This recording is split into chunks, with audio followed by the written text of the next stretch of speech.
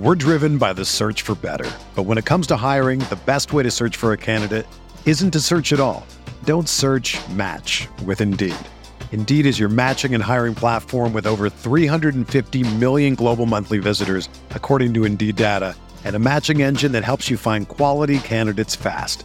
Ditch the busy work. Use Indeed for scheduling, screening, and messaging so you can connect with candidates faster.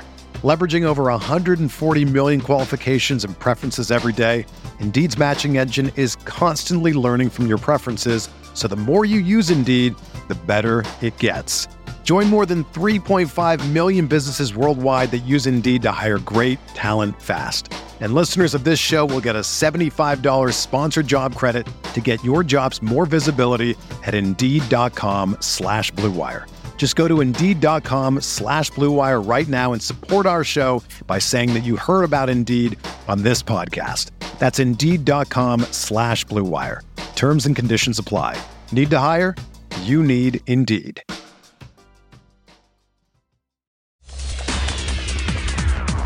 Rob Doster here. I got Jeff Goodman with me. Hell no. John Fink. Are we still live? Field of 68 till I die. I'm sorry, man. I blacked out. Randolph Children. DJ Khaled, you know the big DJ Khaled guy? Hands thrown up and in. Goodman needs to be fired all the time. Josh Pastner. You're going to beat people, straight up. You know the deal. Drink responsibly tonight. I'll be drinking with you. Jarrell McNeil. From the bluest of the blue bloods to the smallest of the mid-majors. This is Field of 68 after dark.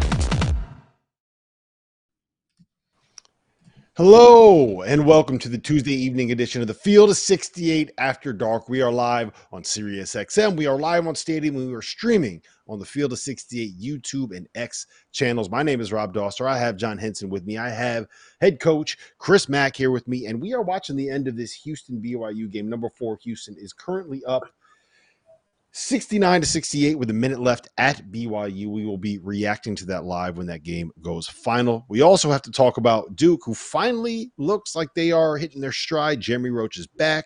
Mark Mitchell is back. And Tyrese Proctor finally showed up for a big game. I also have a hot take on the Big 12. I'm going to ask these guys if I'm crazy. I kind of think the league might be just a little bit overrated right now. They're going to tell me whether I'm smart or an idiot. It's probably going to be the latter, knowing these two. But before we get into all of that, we got to talk about the man, a Saturday night, who did not quite show up tonight the way that we all expected. South Carolina beat number 6 Kentucky 79-62 tonight in Columbia. Our Jeff Goodman was there. We are going to hear from Lamont Paris here in just a little bit, but this was not a vintage Kentucky performance. Chris Mack, what did you make of South Carolina's win and Kentucky's struggles on the road tonight? Well, I give South Carolina obviously a lot of credit. You know, I think this is a little bit alarming for me with Kentucky. You know, everybody knows how talented they are. You know, you saw Big Z come out on Saturday and do his thing in a very limited amount of time, and you know what he's going to add. But he's still a freshman, and like we've talked about, man, their youth is something that I think when it becomes a pressure moment could scare me a little bit. You know, obviously on the road, these things happen, but I worry about when a team, you know, slows the tempo down, or if Kentucky has a bad shooting night, or they run into a really good team. You know, they've got to be able to defend. They have to be able to win, not just by making threes and not just by a high-flying offense scoring 85, 90 points, because they're going to have some nights where the ball doesn't go in the basket. They're going to have some nights when they're playing teams that, you know, I think they only shot 13 threes tonight. You know, you give South Carolina all the credit in the world, not only to keep them at a low percentage, but to keep them from attempting that many says a lot about South Carolina's attention to detail. That scares me a little bit if I'm a UK fan. But, I mean, their talent, I've been on their bandwagon the entire season. I think it's only gotten better with the addition of Big Z. But when they run into a team where they don't have a good shooting night or a really good defensive team, they have to be able to get stops. They have to be able to defend and play a game in the mud in order to win a national championship, get to a Final Four, which obviously is their goal. And they have the ability, they have the talent, but that experience over the next 15, 20 games leading to the tournament, they're going to have to get that type of experience. This game's going to help, but they've got to be able to play a game in the mud, I think, when it gets hard, because it's going to. Yeah, Henson, I think this was the performance that kind of showed us the youth, if that makes sense, right? It felt like you watch South Carolina, and that is a team that is a little bit older, more experienced. They're running their offense, they're running their sets, they're getting good shots. Where everything that Kentucky got for about like the first 30 minutes or so of that game, it all felt kind of one-on-one. It all felt all right. DJ Wagner's turn, all right. Robert Dillingham's turn. That works sometimes, but I don't think it worked tonight. You can't do that against a well-coached team on the road like this. Yeah, on the call, they were pretty much saying South Carolina's like, we know we can't, talent-wise, offensively, maybe compete with them, but if we defend the heck out of them, right, maybe we'll give ourselves a chance. And so watching the game, it just looked like South Carolina came with a plan, laser focus, and they wanted to get this win. They knew that them getting that win would put them in the upper echelon of SEC, with their record and also what we're talking about. Now they're on our radar, right? Like, hey, Robbie, you're talking about, hey, I think this may be a tournament team. And this is just a classic young team. They see that 6 beside their name. I've been there before. You're feeling good. You're feeling great. You're going on the road. And South Carolina was ready for them. And they historically struggle for some reason in South Carolina. So when I played, it was like Georgia Tech and Florida State. I don't know, over the years before and after me, we just couldn't always have a good game there. So that also instills confidence in the opponent as well. And, yeah, they just kind of ran up against a young Kentucky team that just wasn't ready, maybe reading their own press clippings. Obviously, Big Z had that big game, didn't play as well. He had 3 fouls in 10 minutes. You kind of wonder what dynamic that did to the Kentucky team as well, right? Like, what does Coach Cal do? How does he play him? I felt like Bradshaw may press a little bit earlier, and eventually settled in. But by that time, the Gamecocks were, it was over. So credit to the Gamecocks. They're better than we think they are, but Kentucky definitely, this was a big letdown spot for them, showed their youth tonight by getting whooped down there in South Carolina. Mac, I do feel like this could also be one of those situations where it's like you could use this as a coaching tool, right? Like this is a teaching moment, so to speak, where when you can't get up and down the court and you can't play at pace and you can't do what you want to do, Kentucky wants to play like this. They want to shoot a bunch of threes. They want to space the floor. And when you're going up against a team that wants to grind things out and go possession by possession and play 25 seconds into the shot clock, you got to find another way to win. You absolutely do. You're going to play those games the deeper you get into March.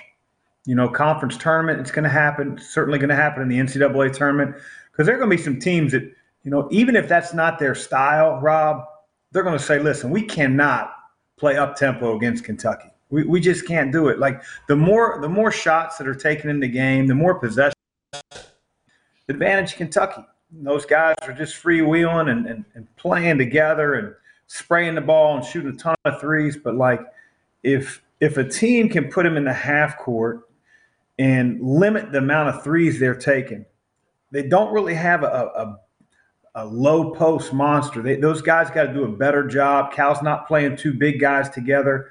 I know Trey Mitchell can go inside a little bit, but Bradshaw's more of an offensive rebounder, a guy that faces the basket.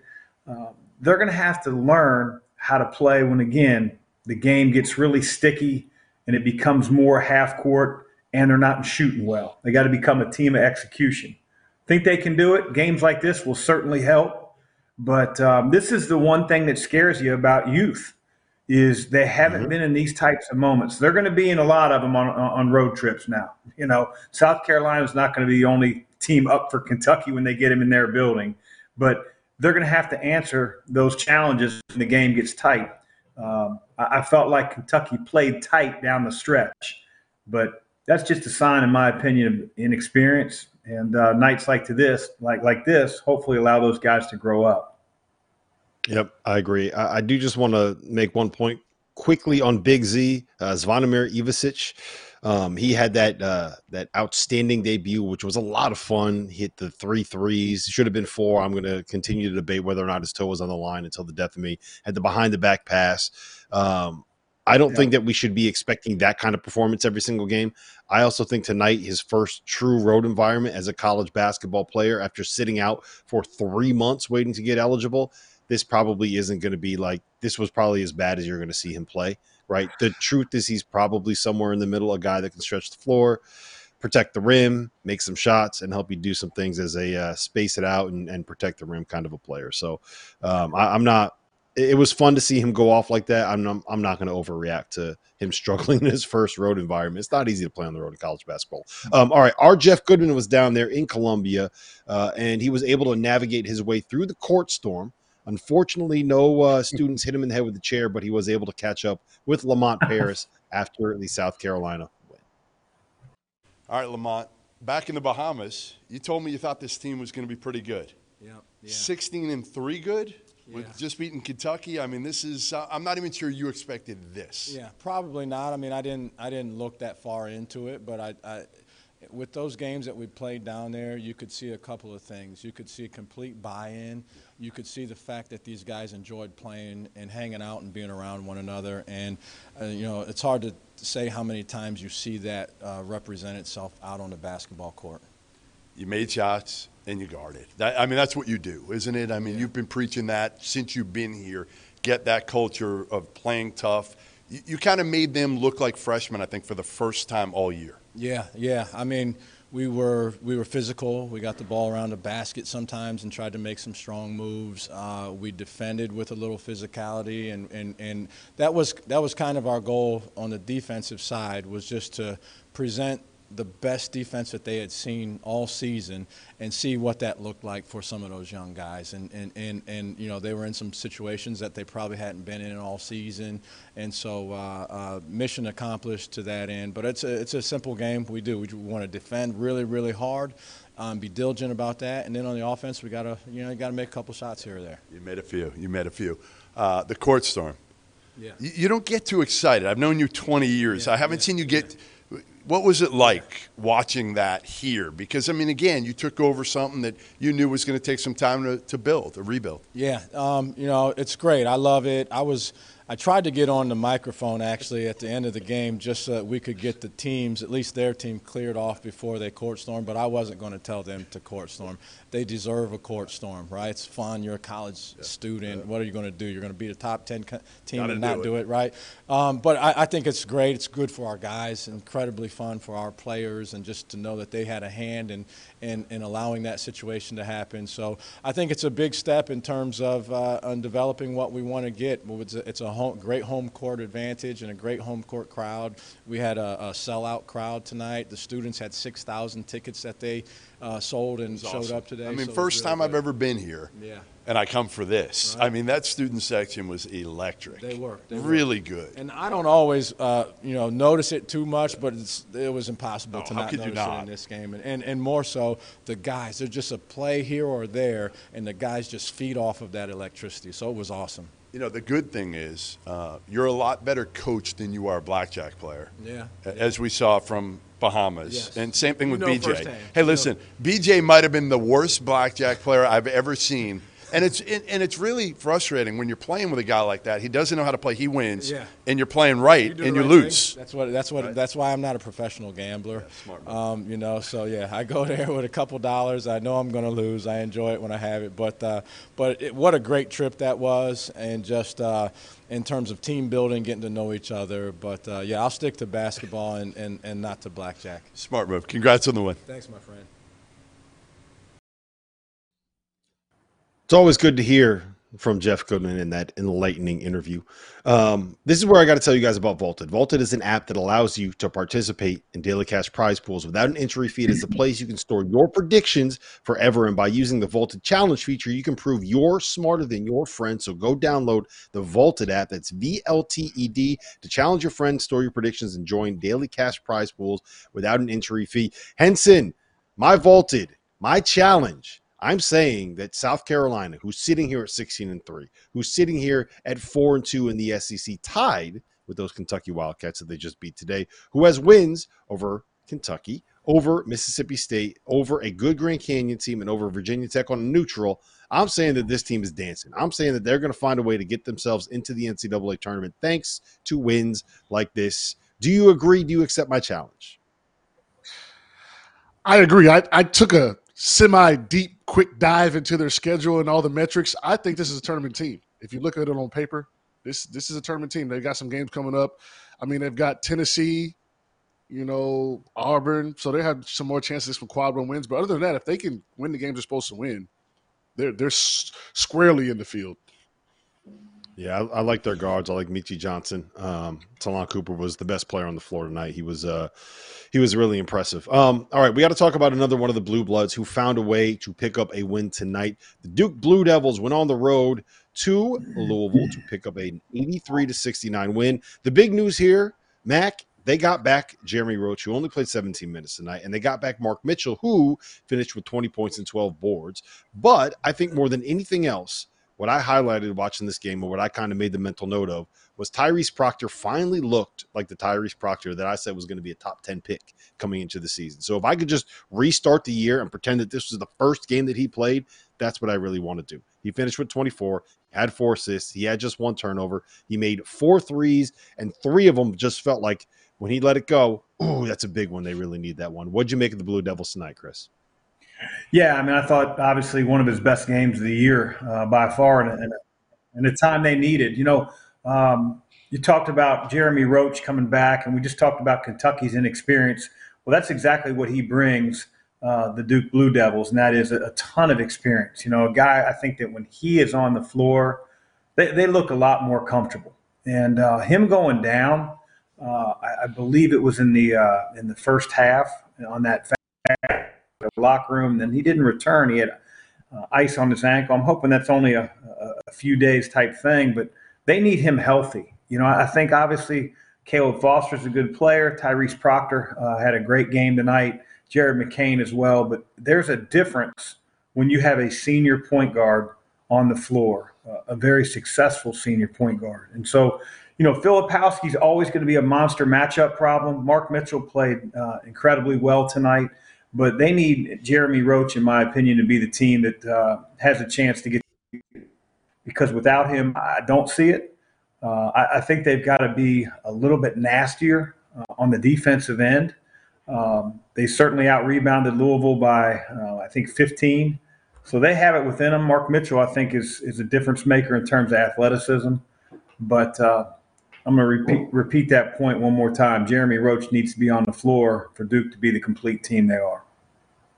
Yeah, Henson, you are a North Carolina alum. You can see that NC just above your shoulder over there on the medals that you have back there and some of the trophies you have back there. I know that you don't love saying nice things about Duke, but where does this team stand to you? And I think we can all agree that North Carolina is the favorite in the ACC right now, probably the best team. How far behind is Duke when they are healthy and when they're playing with all of their guys? Yeah, when they're healthy, they're not far behind. I think in a couple weeks, or maybe less than a couple weeks, that game of UNC, if they're fully healthy, I don't think it's going to be a game for UNC or to win that game. So Duke is a scary team when healthy, because we really don't know what they look like at full strength yet. Even with Roach going down today, Foster didn't have a good game today, Proctor did. So if they're all rotating on all cylinders, we still haven't really seen what they could be. Maybe early in the season they beat Baylor, maybe. But down the stretch healthy, this is a team that could win the ACC. And, if you do the math and you look at the last ACC champions, right, 5 to 6 losses is usually going to get you in the mix to either tie or win the ACC championship. So 2 games is not that big of a difference between them and UNC right now, and they got them coming up. So Duke is right there in the mix. Healthy wise, we've yet to see what they look like, but I think they're gonna be right there at the end with North Carolina, potentially Florida State now, right? How they look, and some other teams. Mm-hmm. Yeah, getting Proctor playing well is key. Getting Roach healthy is key, and I also do think having the athleticism and presence of Mark Mitchell really matters. Mm-hmm. As long as RJ Davis keeps playing like Steph Curry, though, I don't think anybody else has a chance in the ACC. I'll just put that out there. Listen, we got to take a quick break. On the other side, we're going to talk about 2 of the number 1 seeds from our most recent Fielding the 68 bracket and how they won. What's going on, guys? Before we get back to the show, I need to let you all know about the Field of 68 Daily, an all-encompassing college basketball newsletter that arrives in your inbox, you guessed it, daily.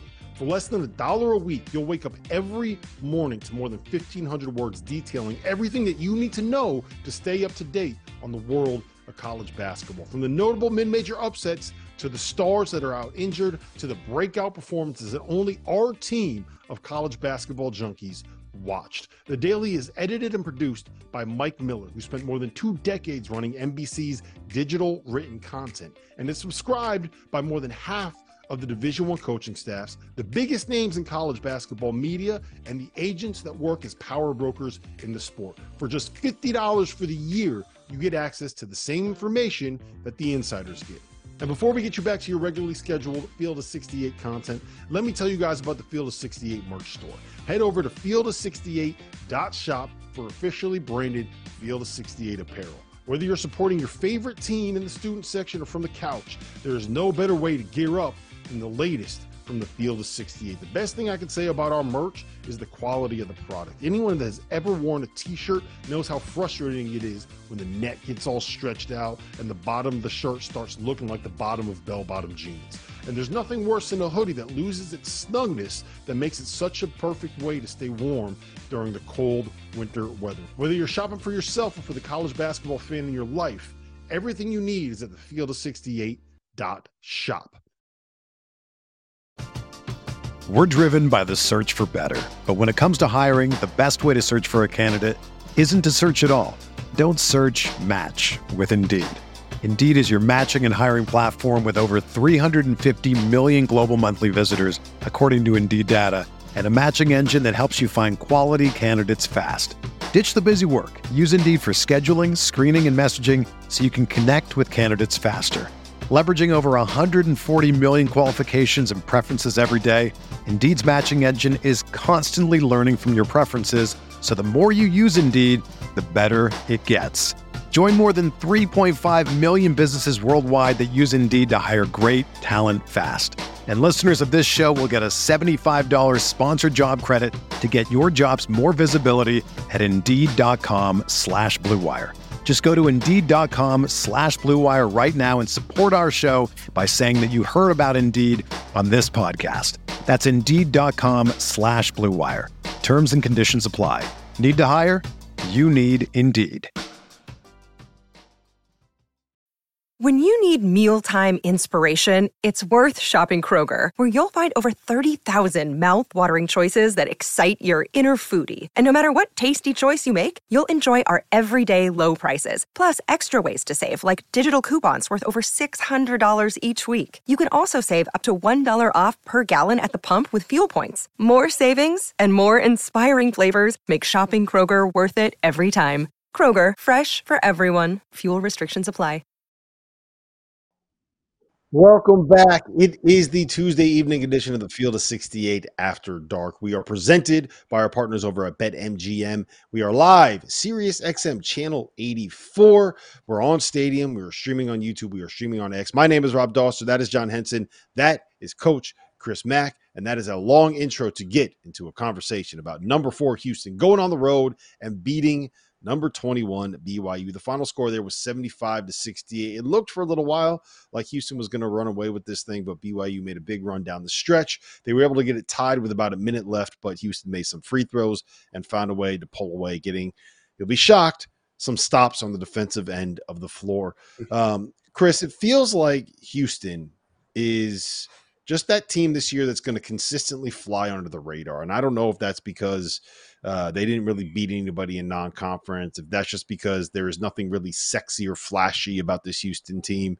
But if they can go on the road to teams like BYU, to teams that are as high in the metrics as BYU is and control a game from the tip, that feels like something that's notable, especially when you get a guy like LJ Cry, who struggled a little bit in Big 12 play to get it going. What do you make of Houston? What do you make of the Cougars? What do you make of Kelvin Sampson's program? I mean, their transition to the Big 12 hasn't been very tough, very difficult for them. I mean, they go on the road, back-to-back games. They lose at Iowa State in a one-possession game. They lose at TCU in a one-point game. Other than that, they haven't lost. I love Houston. They got junkyard dogs. They play 3-guard lineups. Manuel Sharp didn't play as well tonight. Normally does, but LJ Cryer, Jamal Shedd, those guys really know how to control the game, get in the lane. and hit shots. And you know this, whether it's this year, whether it's last year, whether it's the last 4 or 5 years, Houston defends their tails off. And, BYU, 68 points is about as low as you're going to see when you watch a BYU team play. Houston just has a bunch of junkyard dogs. I would not be surprised if they're not a Final Four team once again. I just love everything about their DNA, the identity that Kelvin Sampson has formed really since he took over the Houston Cougars. They're legit in my mind. They're not scared of any moment of any team. They're the real deal. And the transition they've made to the Big 12 has been seamless. John? Yeah, they haven't let anyone score over 70 points on them, which is, super impressive. To have that kind of defensive focus is pretty impressive. And like at the Iowa State game I watched, they could have won that game, and even TCU on the road, tough environments. They're here to stay, as far as that discussion, being one of the top teams in the country. And when you got two guards that can control the game and you defend at the level that they defend, you're going to be in every single game. And if I had to take Houston at the end of games against anybody they play coming on the schedule, I'm taking them in 1 or 2 possession games. So I'm excited to see them at Texas. That's my game that I want to see what happens, because Texas is also trending up. But for the most part, man, Houston is making a seamless transition to the Big 12. Not much has changed. They've lost 2 games, true road games. That's only kind of blips on their resume. They're definitely like a Final Four team for sure, number 1 seed if they keep this pace. So I agree with everything you guys just said, and I say this in the context of them being a top 5 team in the sport and one of the top probably 3 programs over the course of the last 6 or 7 years. I'm a little bit worried about teams where their offense is, when everything breaks down, just throw it up at the basket and we'll go try to get it, right? I'm a little bit worried when you are a team that kind of relies a little bit on turnovers, getting stuff in transition. It just feels like at some point, great offense is going to beat great defense. And I don't know, Chris, if I would call Houston necessarily a great offensive team, but I feel like that's also just me kind of nitpicking a little bit what this team and this program can be.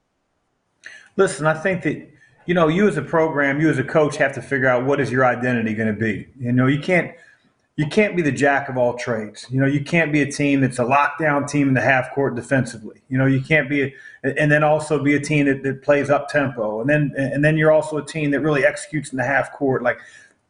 Kelvin Sampson's team, they defend you, and they are junkyard dogs on both ends of the floor on the glass. And I also feel like they have some guys that can get their own. Now that may not manifest itself into you saying it's a high octane, powerful type offense, but they got some guys that, like John said, 1 possession game, somebody he can get his shot off. So can LJ Cryer, so can Emmanuel Sharp for that matter. He's only a sophomore. So I just think that they're going to give themselves a chance. I'm not saying that they're going to win it all. I'm not going to say they're a shoo-in for the Final Four by any means. I just think no matter who they play, they're going to figure out, because of their identity and who they've been, who they are this year, to keep it a 1-possession game. They're going to be in the game, and they're going to give themselves a chance to win because their identity is defend your ass and rebound the ball on both ends of the floor. And they may play a Connecticut team, a team that can match their physicality on the glass. It's going to happen, but they're not going to back down to anybody they play. They're always going to, in my opinion, give themselves a chance to win.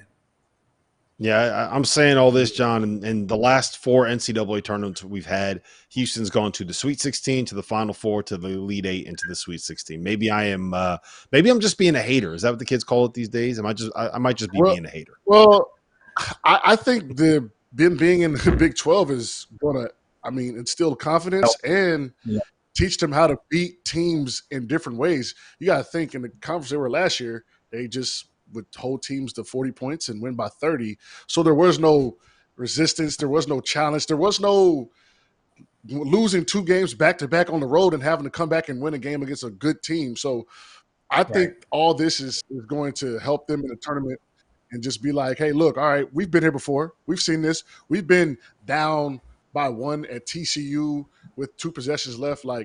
This is the first time we've seen this in the Sweet 16 in 2 months. All right, so transitioning from one number 1 seed to the other number 1 seed from our Fielding the 68 bracket, Purdue tonight put up 99 points on Michigan. The final score was 99-67. You could have turned this thing off 5 minutes in. Mac, there was one point in the second half, I want to say with about 11 or 12 minutes left, where Purdue didn't have a turnover yet. Now, they finished with 7. They got a little sloppy at the end, which will, kind of happen in games like this. But Braden Smith, 11 points, 10 assists, 7 boards.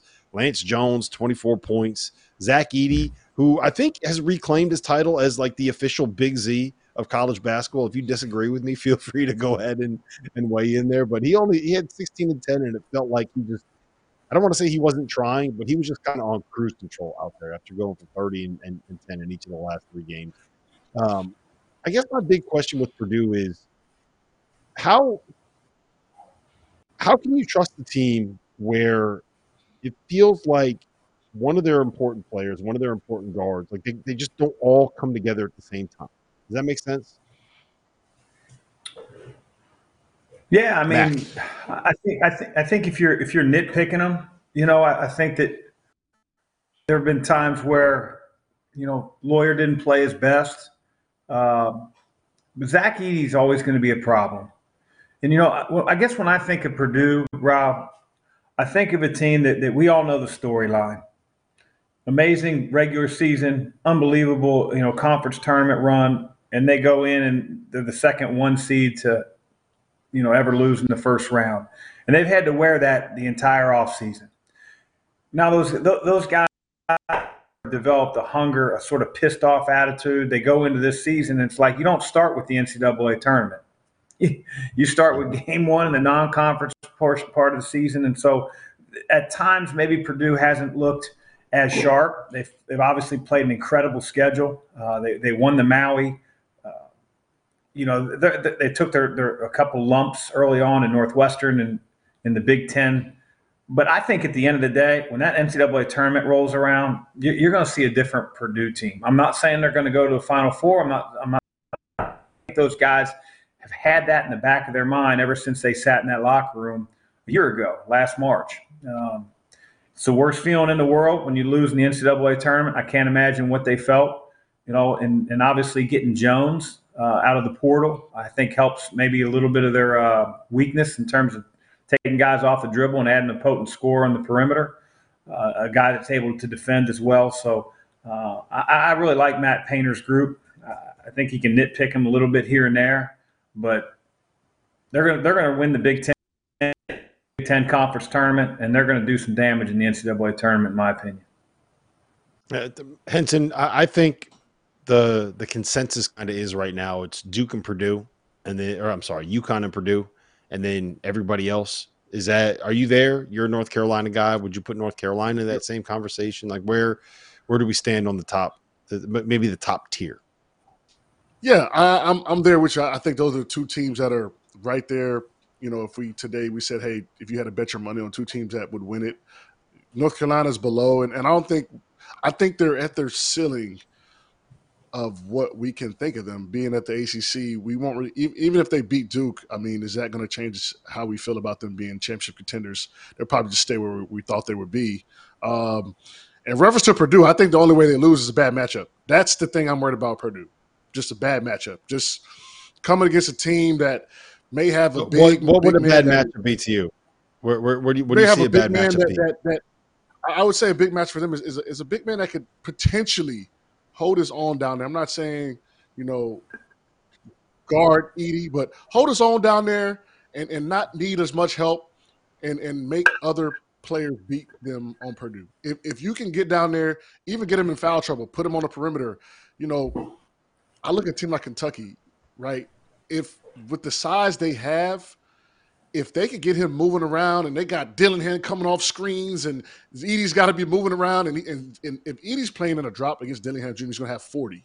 So, like, what are they going to do? What are they going to do? So that's the only way I see them losing, and it may not happen. But if they come against a team with high-level off. I mean, even like UConn. I would take UConn over Purdue right now just because I think Klingon can hold it down for a little bit and Because force ball. Edey to take That's some what it shots. is. Because ball. Force Edey to take some shots, and nobody's going to be able to guard Tristan Newton. He's going to be spraying the ball around. They've got shooters. I mean, it could be ugly, but that's the only way I see them having a problem this year, to be honest. Just a bad matchup. But they are the best team in the country to me. Yeah. All right, Matt, give me your game plan right now. You're 7-game series, they're going to win all.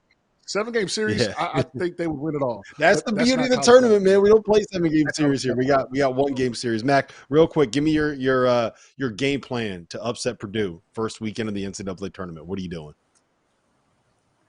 Praying? Oh man, I think it would really come down to, who's played well for Purdue the last 5 to 8 games. I think that, like, is there a guy that's maybe in his head a little bit, hasn't hit shots? Is Braden Smith that guy?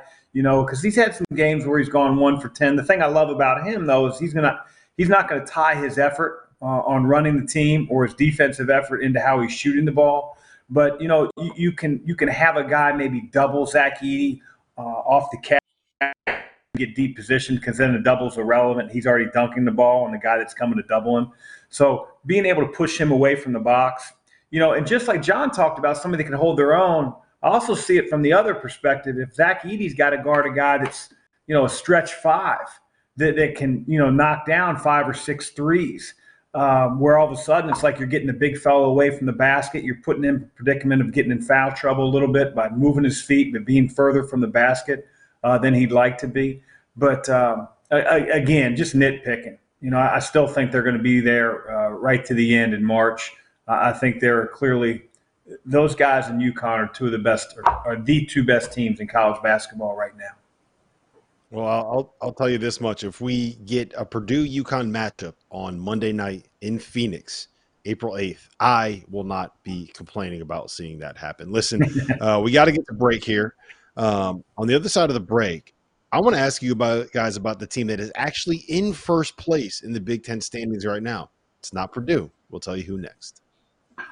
As you guys know by now, we've partnered with BetMGM this season. We'll be using BetMGM lines to make all of our picks, and we'll have special offers for the listeners and the viewers of the Field of 68 each and every week of the college basketball season. We have a special offer that will be available starting on Tuesday, January 9th and running through Monday, February 12th, the morning after Super Bowl 58. If you haven't signed up for BetMGM yet, in honor of the big game, you can use the bonus code FIELD158 and you'll get $158 in free bets on your first wager with BetMGM, regardless of whether or not you win that first bet.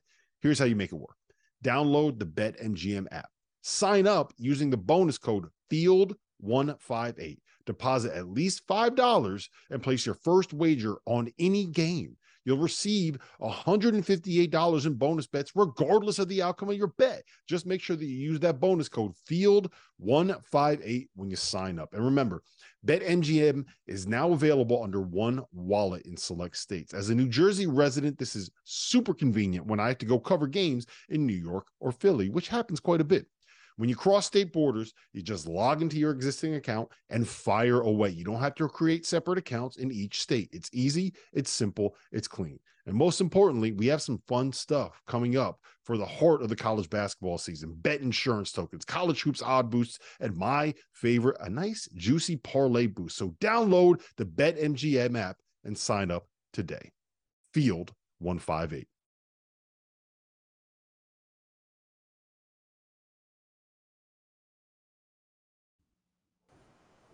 Welcome back to the Tuesday evening edition of the Field of 68 After Dark. My name is Rob Doster. I have Chris Mack with me. I have John Henson with me. We just finished talking about Purdue, who won by roughly 1,000 points tonight at home against Michigan, who is actually in last place in the Big Ten, which is not something I would have expected to say 3 months ago when I was planning out what we were going to do for this season. Purdue's not in first place, though. That is Wisconsin, who went on the road tonight. They went to the barn, they went up to Minneapolis, and they beat Minnesota 61-59 in a game where they blew a double-digit lead in the second half, but found a way to hang on down the stretch. It was actually a wild finish. Minnesota went to the line for 2 shots, down by 3 with, I think, 3 seconds left, hit the first, missed the second perfectly. The shooter that missed the free throw got a rebound in the corner, had like a good look from about 10 feet that he missed with a chance to tie the game and force overtime. Wisconsin survives. They're 15-4. They're 7-1 in the conference. AJ Storr still balling out. Tyler Wall still balling out. Max Klesmit has been on fire for the last 2 weeks. And I don't know if I actually buy this team, Mac. Like I'll watch them. I'll watch them do things, and I'll say, oh, look, you're going to give a Wisconsin team a guy and an athlete and a penetrator like AJ Storr, and you got guys that can make shots. You got the big guy, Steven Crowell, inside and all this. And then you watch them go on the road and struggle with Minnesota and go on the road and lose at Penn State. And I don't know. Where do you stand on Wisconsin? Are they for real, I guess, is the question I'm asking. I stand right about where you stand. They're 15-4. I think Greg's done a great job with his team. But I'm not blown away by their talent. I'm certainly not blown away by, I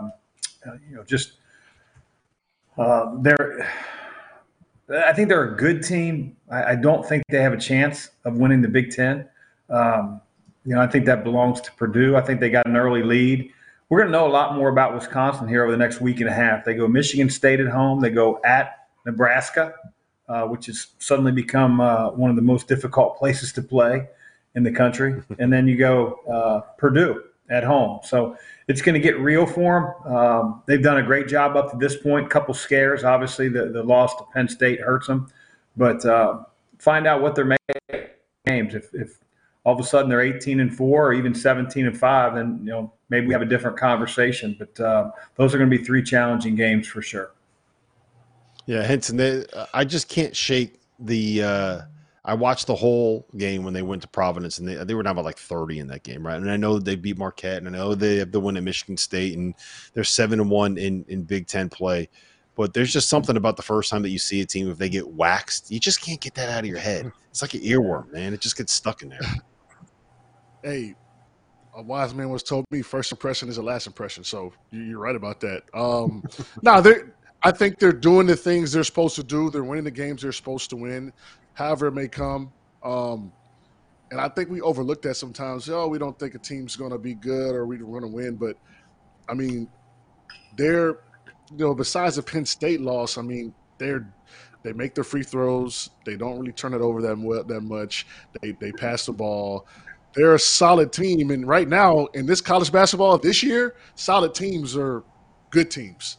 And so the stretch they have coming up, like Coach Mack said, we'll be able to get to see who they are. But they're doing what they're supposed to do, and I respect it. And I can't really put them in a category of what they're going to be, but within the next 2 weeks, we will know what they are. And I'm willing to bet that they may come out of that stretch, 8-3, which still puts them right in the mix to be at the top of the Big Ten and potentially challenge Purdue if they, decide to slip up. It's going to be on them, not Wisconsin. Yeah. Their last game of the regular season. Go ahead, Matt. I don't want to give Badger fans the wrong impression. I think they're a good team, like John talked about. I just don't think they're, in Purdue's class. Which again, how many teams are? I think that they've played obviously really well. You win. It's all that matters, But I obviously, when it's a close game, and Minnesota's a tough place to play. If you're going to challenge for a Big Ten title on the road, whether they're a good team or an average team, and so we'll know a lot more about Wisconsin after these next 3 games, in my opinion. But I just don't think they're in Purdue's class. Yeah, I tend to agree.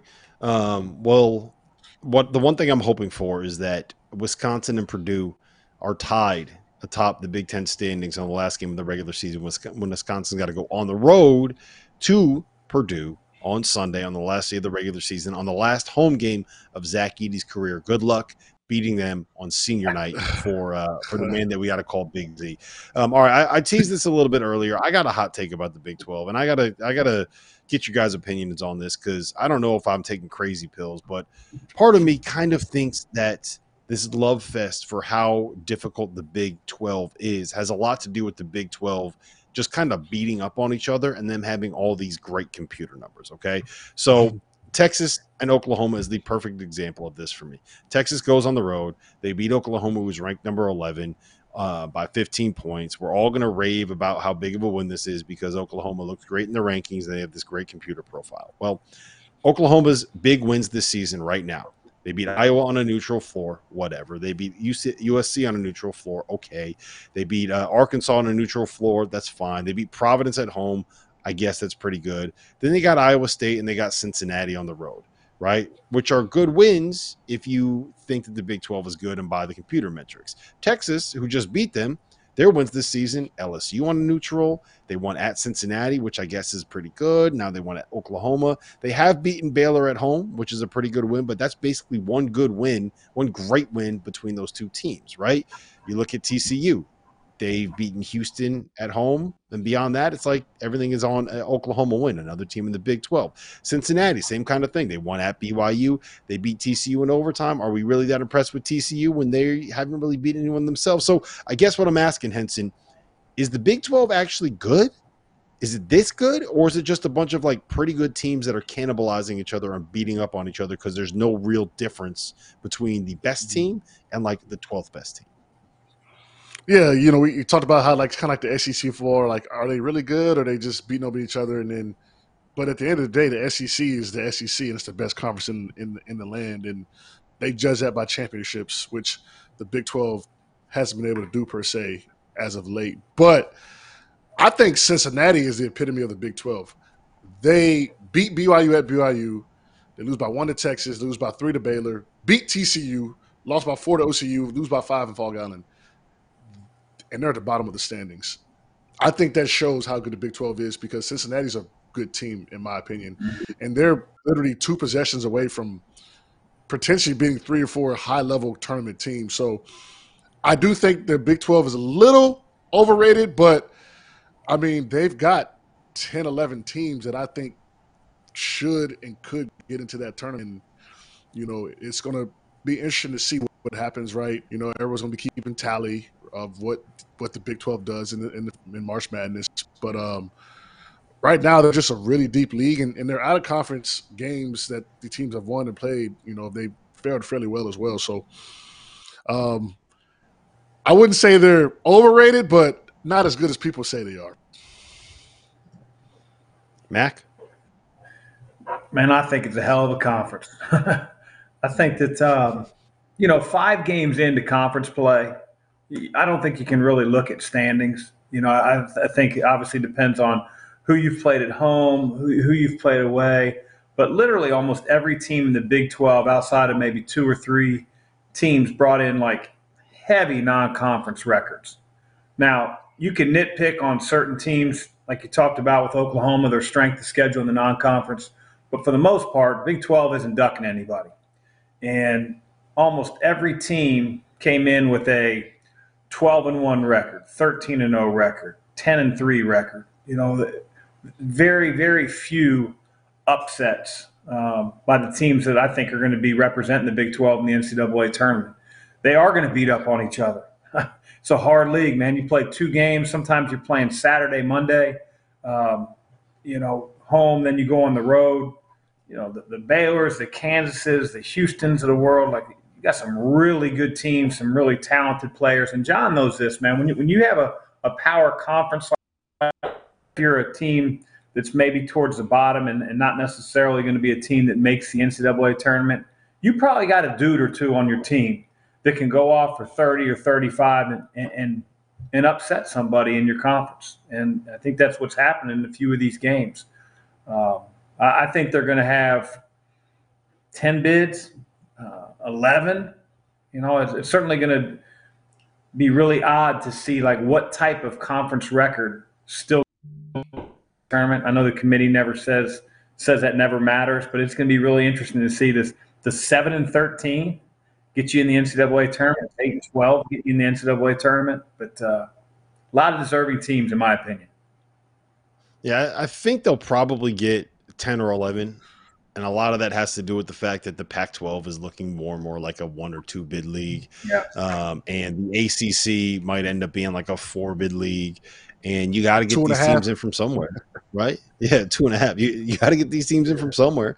We might see 2 come out of the Missouri Valley.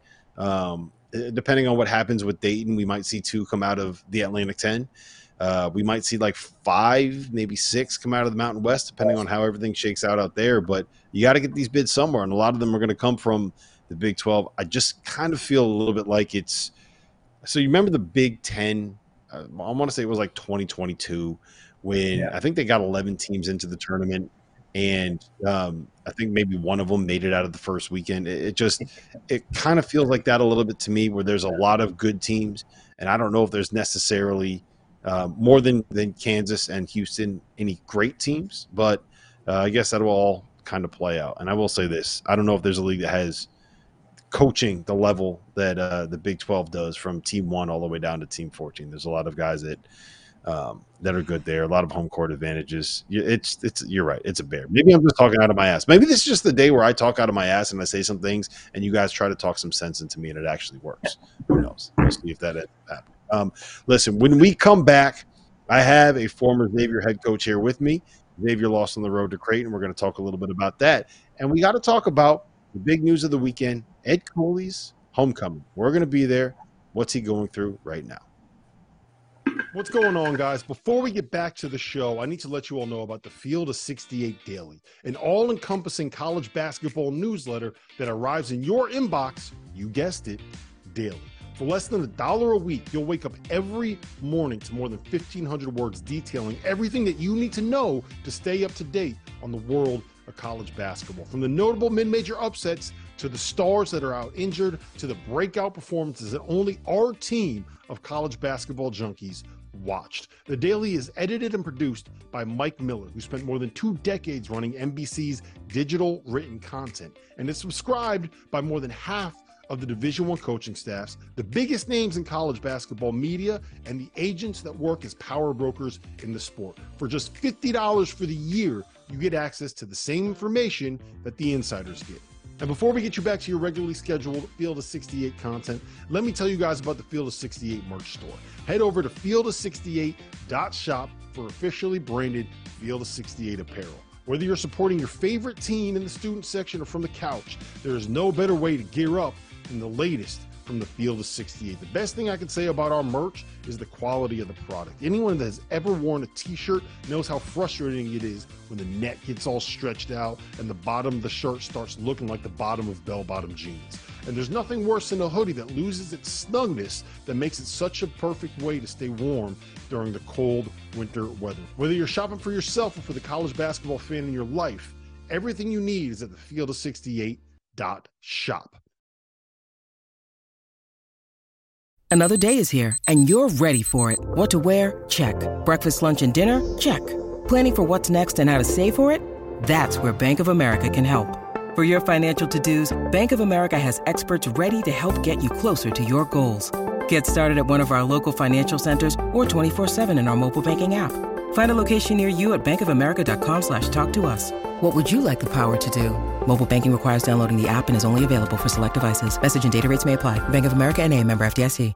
Mother's Day is around the corner. Find the perfect gift for the mom in your life with a stunning piece of jewelry from Blue Nile. From timeless pearls to dazzling gemstones, Blue Nile has something she'll adore. Need it fast? Most items can ship overnight. Plus, enjoy guaranteed free shipping and returns. Don't miss our special Mother's Day deals. Save big on the season's most beautiful trends. For a limited time, get up to 50% off by going to BlueNile.com. That's BlueNile.com. Welcome back to the Tuesday evening edition of the Field of 68 After Dark. My name is Rob Doster. I have John Henson. I have Chris Mack. We're live on SiriusXM. We're live on Stadium, and we're streaming over on YouTube. Make sure you jump in the chat. Fire away some questions. We are going to have last call going tonight. We're answering anything you want to ask us for about 30 minutes. There's a lot going on in college basketball, so I know that you guys have some questions. Mac, I'm going to start with you on this one. So Creighton beat Xavier 85-78. I actually thought Xavier played really well, considering that they've been shorthanded this season and considering they were going on the road to one of the tougher environments in the Big East. I thought their guards were really good. I thought they've been really impressive all year, and I think this Xavier team can score. It feels like they're just one guy short. right? It feels like if they just had one big body inside that would be able to deal with some of the size and some of the physicality, that they'd have a real chance this year. You think that's fair to say? I think Sean's done a good job with the pieces that he has available. Yeah, obviously Xavier fans know it very well. I mean, you lose, two quality starters, and Zach Fremantle and Jerome Hunter. I mean, that just puts you behind the eight ball to start the year. But I feel like they've been playing their best basketball of the year. I felt like they were in control the entire game until Shireman got it going there late. I think McDermott ran an out of bounds play for him. He hit a three and sort of got him going. And then, with Kalkbrenner, he's just such a tough matchup. If you ever switch a ball screen, they just roll him to the rim and throw it up in the air. And, he's just so daggone long. And he's not the strongest kid in the world. So any bump, now it's going to get the call. And not that it wasn't, but he's going to get the call. And I put a couple guys on Xavier's bench.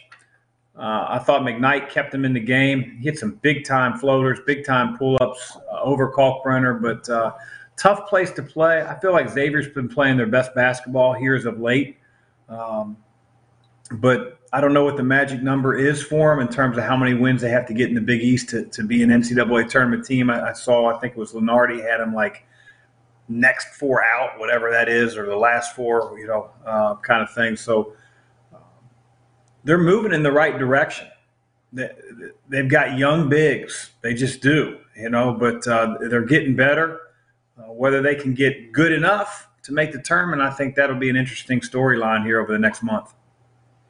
Yeah. Henson, I want to ask you about Creighton because we had a long conversation about them on Saturday. And I love the way that the roster is built. I love the presence of Kalkbrenner, and I think that McDermott runs really, really good stuff.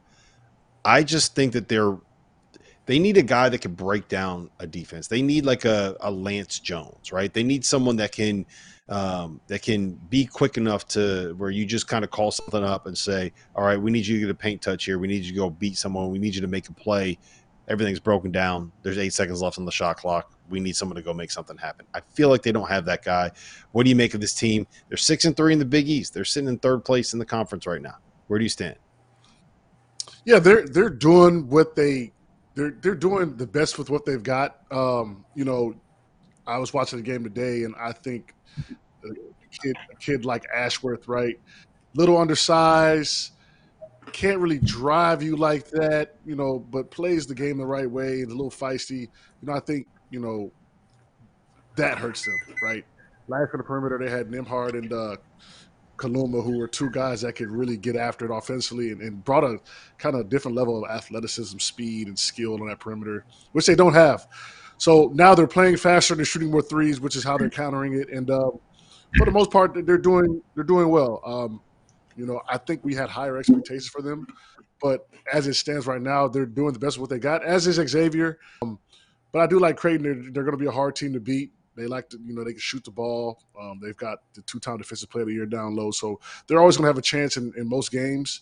Their ceilings is very limited with the current roster they have, but I like what McDermott is doing with that roster, and they're playing well considering kind of the lack of talent on the perimeter per se, offensively. All right, I want to. No disrespect to my boy Trado. No disrespect to my boy Trado. I'm sorry. I didn't mention him, but I've been on the Trey.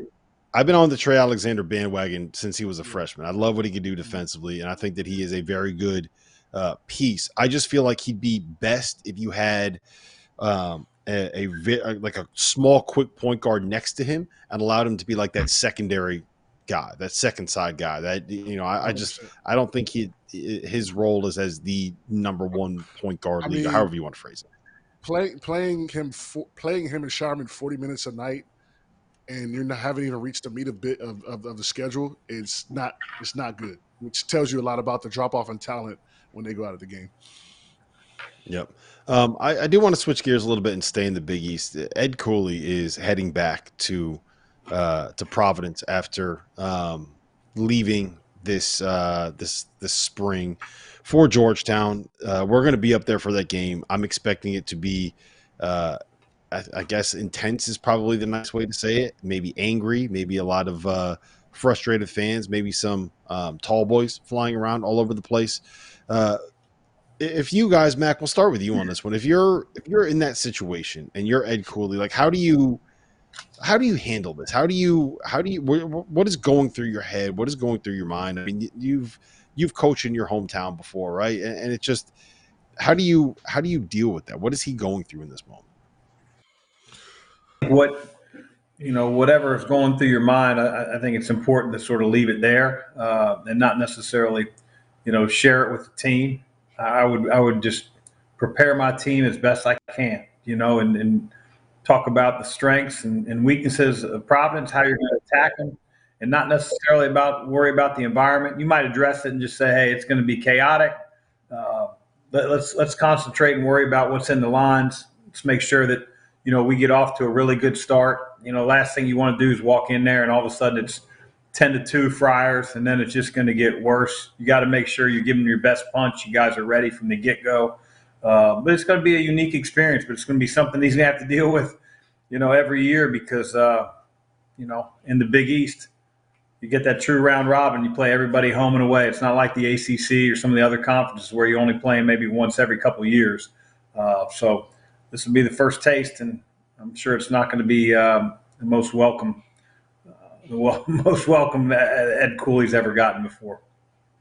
Yeah, Henson, would this be akin to you leaving North Carolina, transferring to Duke, and then walking back into the Dean Dome wearing that Duke blue? Can I even put this thought in your head without you wanting to throw up? Yeah, I don't know if it compares to that, but I think Providence fans and people around the program got to have a little more like grace, man. Like, do we even know what a Providence Friar is without Ed Cooley? Like, what are we talking about here? Like, they should be kind of thanking him for being there so long, putting that program into prominence. I mean, it was a job people would have taken. They've got a nice young coach now that usher in the future. Like, I think he should get a standing O rather than all the kind of hate that we've been seeing. And, it's going to be a hostile environment. But, like, I mean, I think he's a legend for that program, and he should be treated as one. He walk through those doors. That's kind of where I'm at with it too. But listen, we're going to talk a lot more about that later this week and on Saturday. Listen, in the field of 68 after dark, we're heading over to Stadium's YouTube channel. Last call. We answer your questions. 30 minutes.